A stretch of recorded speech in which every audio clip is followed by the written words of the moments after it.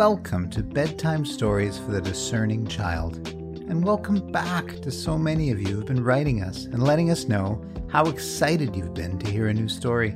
It means a lot to hear from you. Tonight's story is Comet Part 2. So if you haven't heard Part 1, then go back, take a listen. We last left our friends as they hatched a plan to sneak out. One thing about tonight's story, I make a mistake when I explain the meaning of a word. See if you can find it.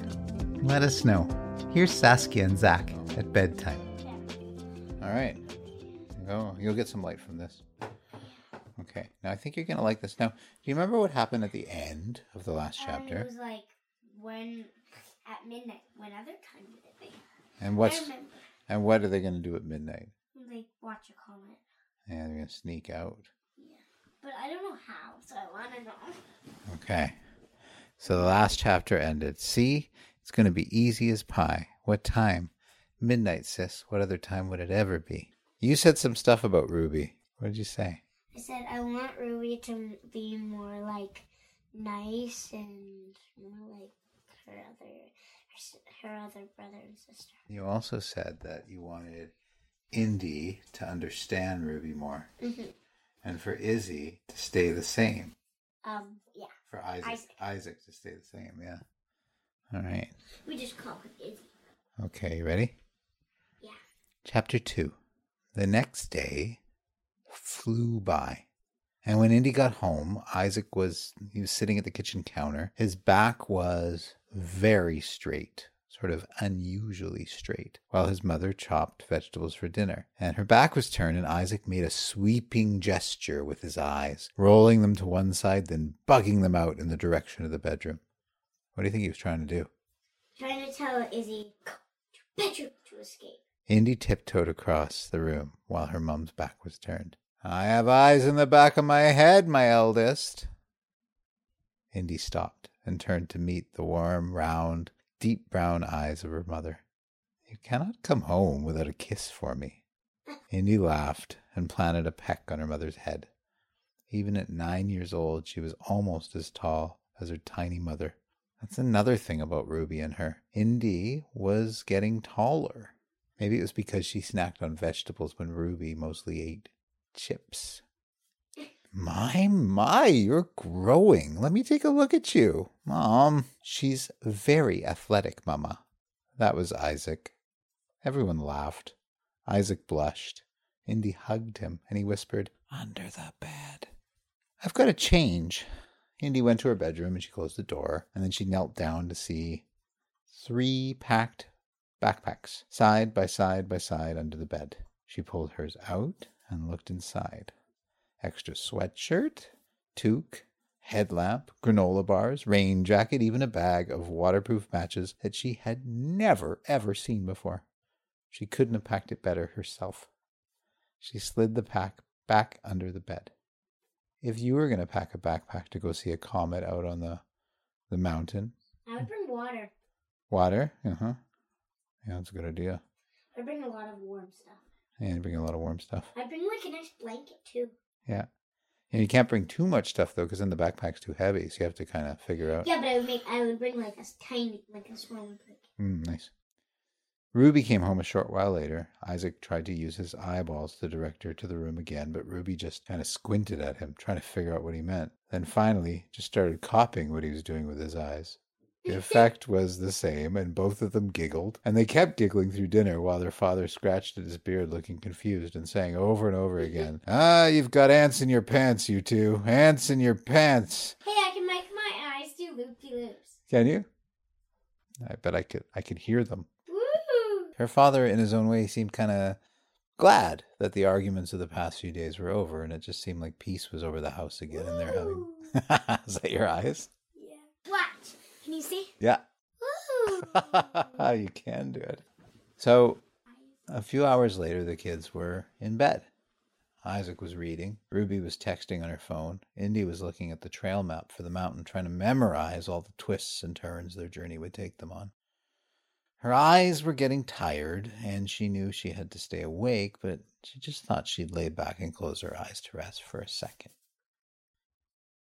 Indy! It was like a shout in a whisper. Isaac was kneeling beside her bed. He had his backpack on. She sat up and rubbed her eyes. What time is it? 11:45. Where's Ruby? But just as the words left her mouth, she could hear Ruby's snore.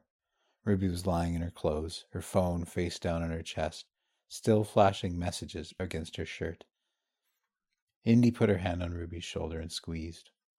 Nothing. Ruby. Nothing again. The snore got even louder. Now it's Isaac and Indy shaking her, gently, then less gently, then hard, and finally pouring water on her face from the glass beside her bed. Hey! Sorry, Ruby, but you wouldn't wake up. Ruby shot her siblings a dirty look. She stood up, smoothed out her dress, then said casually, Okay. Well, what are we waiting for? Let's go. They gathered their things and tiptoed to the front door. The hallway of the apartment was bright and deserted. Only Sitar, the cat, was there. He was a fat orange cat that mewed and mewed until the elevator came. As the doors closed, Sitar mewed one last time. The elevator clinked quietly down. What did Izzy pack for you? Indy asked.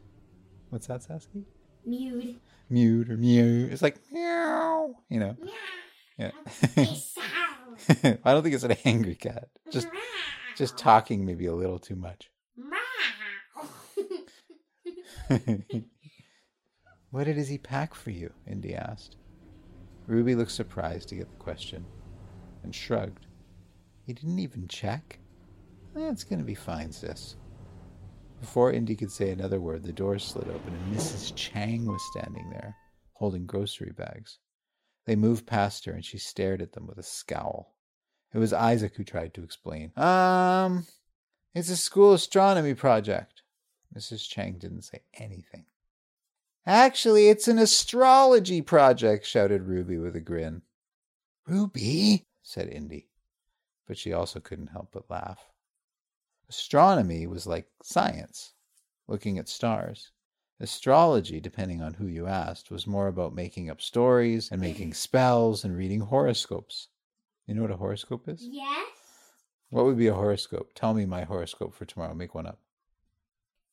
Sometimes it's like, you will meet a tall, dark, handsome stranger, and your life will get happier. You will go to UBC and you will lose your job. Ruby loved that stuff.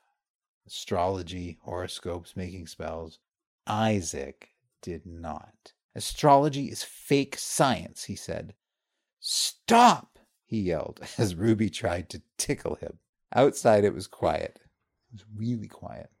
It was like, you know, the kind of quiet that we're not used to in a place where there's so many people living. So it was the kind of quiet they weren't used to in a place where, you know, so many people were living and where cars were usually buzzing past. And there's almost always the sound of like construction echoing off of everything.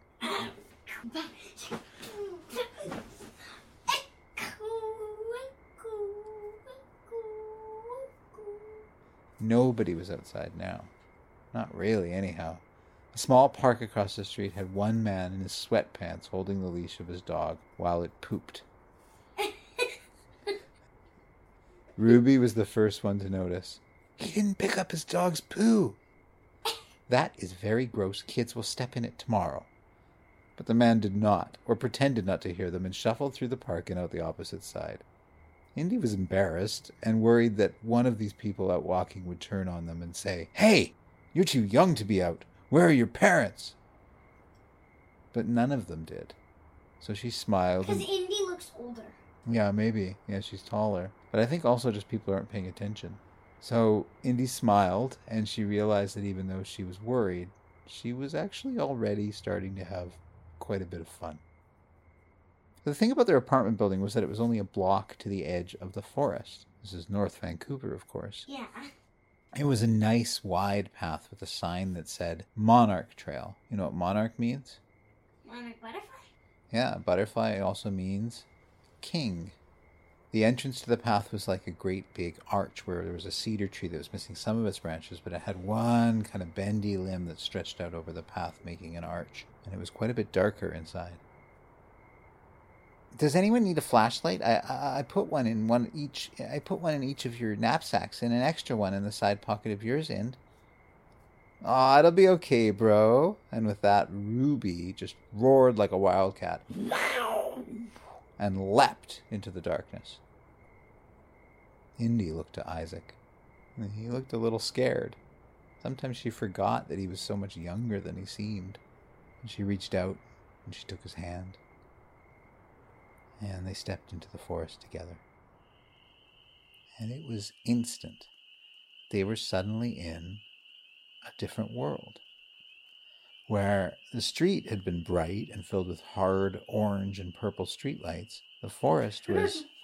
Yeah, you know why they're purple. Yeah. The forest was dim, and it was filled with soft blue moonlights and starlight. Where the street had been quiet, the forest was actually surprisingly noisy, yeah. And even now in April, before most of the animals kind of woke up after the winter, there was the sound of night birds and small animals were everywhere. And there were insects. It was actually kind of loud in there. "Hey, keep it down," Ruby said. And for a moment the forest fell silent. Ruby was being kind of unusually silly and loud. It felt like she was either a little more scared than she looked, or that she wanted every creature in the forest to know that she was there. Which is good. Yeah. Why? Bears. Because of bears. Do you think she's scared? Yes. She leapt around from shadow to shadow, pretending she was a big cat. Isaac giggled with joy. Indy was feeling like maybe all she had to do was to get Ruby into the forest, and then they'd all be the same again. "It's this way." Indy led them up the path. And it was a friendly path. You know, it was wide and bright, and she knew it well, even though she had never known it by moonlight or by starlight. And they were headed basically up onto the mountain towards a lookout spot that faced to the north and west, where the comet was supposed to be the brightest just before about 2 a.m., 2 in the morning. They turned off the monarch path that wound through the lower forest with the wettest trees to the mason path that was stonier. Lots of rocks. What if the comet hits the hill? I don't know. Probably a big fire, I would think. You don't know that yet, though. That it's going to hit or not? Yeah. Yeah, I don't know that yet. So, Indy really liked the mason path because it was trickier and it was fun to walk through, jumping from stone to stone. But at night, it was maybe a little too tricky. Ah! Ruby slipped and fell. She got back up right away and said she was fine, but Indy could tell that she was a bit sore and had lost some of the bounce in her step. "Are you sure you're all right?" "Yes." Does that sound like she's all right? No. No, it didn't sound like she was all right. But she could tell she wasn't limping, so she thought, well, she's probably fine. They wound around the path to a clearing where there was a little park with 3 swings hung from branches and a boardwalk that went over a stream. Ruby sat down on a swing and dangled her legs. Isaac sat beside her and Indy too, and they just sat there for a bit, swinging a little, looking up at the stars. The moon was going to set soon, and the stars would soon look brighter. In fact, a cloud was just passing over the moon. It got darker. And something moved in the bushes. It could be a squirrel, but a twig snapped, and Indy knew it was something bigger. Hopefully a fox, maybe a deer. Isaac reached out again and took her hand. He took it in a greedy kind of way, pulling her hand close to him. She held on tightly too. "Hello?" said Ruby. "If you're a bear, then we're not interested." A low growl came from the bushes. Isaac held his breath. Indy reached for her light. Maybe she could spook whatever it was away. Another growl and some more crunching in the bushes, closer this time. "I'm bear-proof, you know. I have fire that shoots out of my..." A ferocious dog bark broke the silence. Indy and Ruby sprang up and stood in front of Isaac, protecting him, but Indy thought there was something wrong with the dog bark. It sounded fake. "Hello?" Laughter from the bushes. More than one voice. And Indy recognized the laugh. She switched on her light, and there they were, 3 boys. Sam, Jordan, and Alex, who was Sam's little brother. "You totally fell for it," said Jordan. He had a high-pitched laugh, a little bit like a hyena. It wasn't the kind of laugh that you felt good about. "We're sorry," said Sam, not sounding that sorry. "Did I scare you, little buddy?" Sam knelt down close to Isaac and put his hand on the boy's shoulder. Isaac brushed Sam's hand off him like he was brushing off bird poop. "You certainly did not scare me, Samuel." "Ruby, did you invite these guys?" Indy was disappointed. Same new Ruby as all. "I did, but I didn't tell him to scare anyone." Even Ruby seemed a bit mad. "We're sorry. We wanted to see the comet. Sam told me after Ruby told him, and we decided to tag along." "Fine, then tag along. Come on, Iz." Indy sprung to her feet, tugging Isaac with her, leaving the others to scramble, catch up, and stay caught up. But after a couple of minutes, she could tell that Isaac was panting and breathing hard and tired, so she slowed down quite a bit. The boys were making hooting and barking noises in the forest and generally being really annoying, but they walked on. Finally, they came to a new path leading straight up. They turned onto a new path called the Cliff. This was a steep path and a narrower path, and they had to start using their flashlights to get up it. First Indy, holding Izzy's hand, then Sam, then Ruby, followed by Jordan, and finally young Alex, who was having a little trouble, but nobody was waiting for him. They scrambled up the path, and every once in a while Indy would stop and make sure that everybody caught up with her. So there'd be 4 plus 2 little kids. 4 plus 2 little kids, yeah. Indy was watching the path, and Izzy was kind of watching out for Alex, and it looked like Alex was kind of watching out for Izzy. They weren't really talking, but you could tell there was an understanding that was passing between them. One might say that they were becoming silent friends. Finally, the path started to clear. They'd been walking now for a long time. It felt like hours. The path came up over this rocky ledge and opened to this big open spot. Ruby gasped. It was beautiful. There was one tree that hung over a big, wide open rocky plain. Big, bushy cedar branches. And beyond it was just the starry sky. It was a cliff.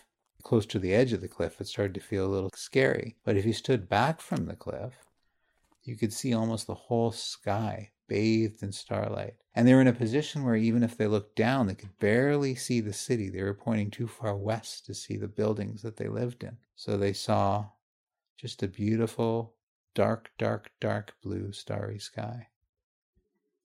There was a bench, because it was still kind of a park. And Indy went to sit on the bench. Ruby sat on the bench. Izzy sat on the bench. And Alex sat on the bench. Bum to bum to bum to bum. And the boys stood standing behind them.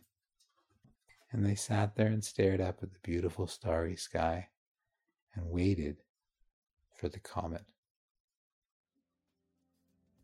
And that is the end of chapter 2. How dare you? What do you think? You have more? We'll be back next week. Remember to rate and review us on Apple Podcasts and other platforms. We're on Twitter, Facebook, and now on Instagram too. Send us a message. We'd love to hear from you. Good night.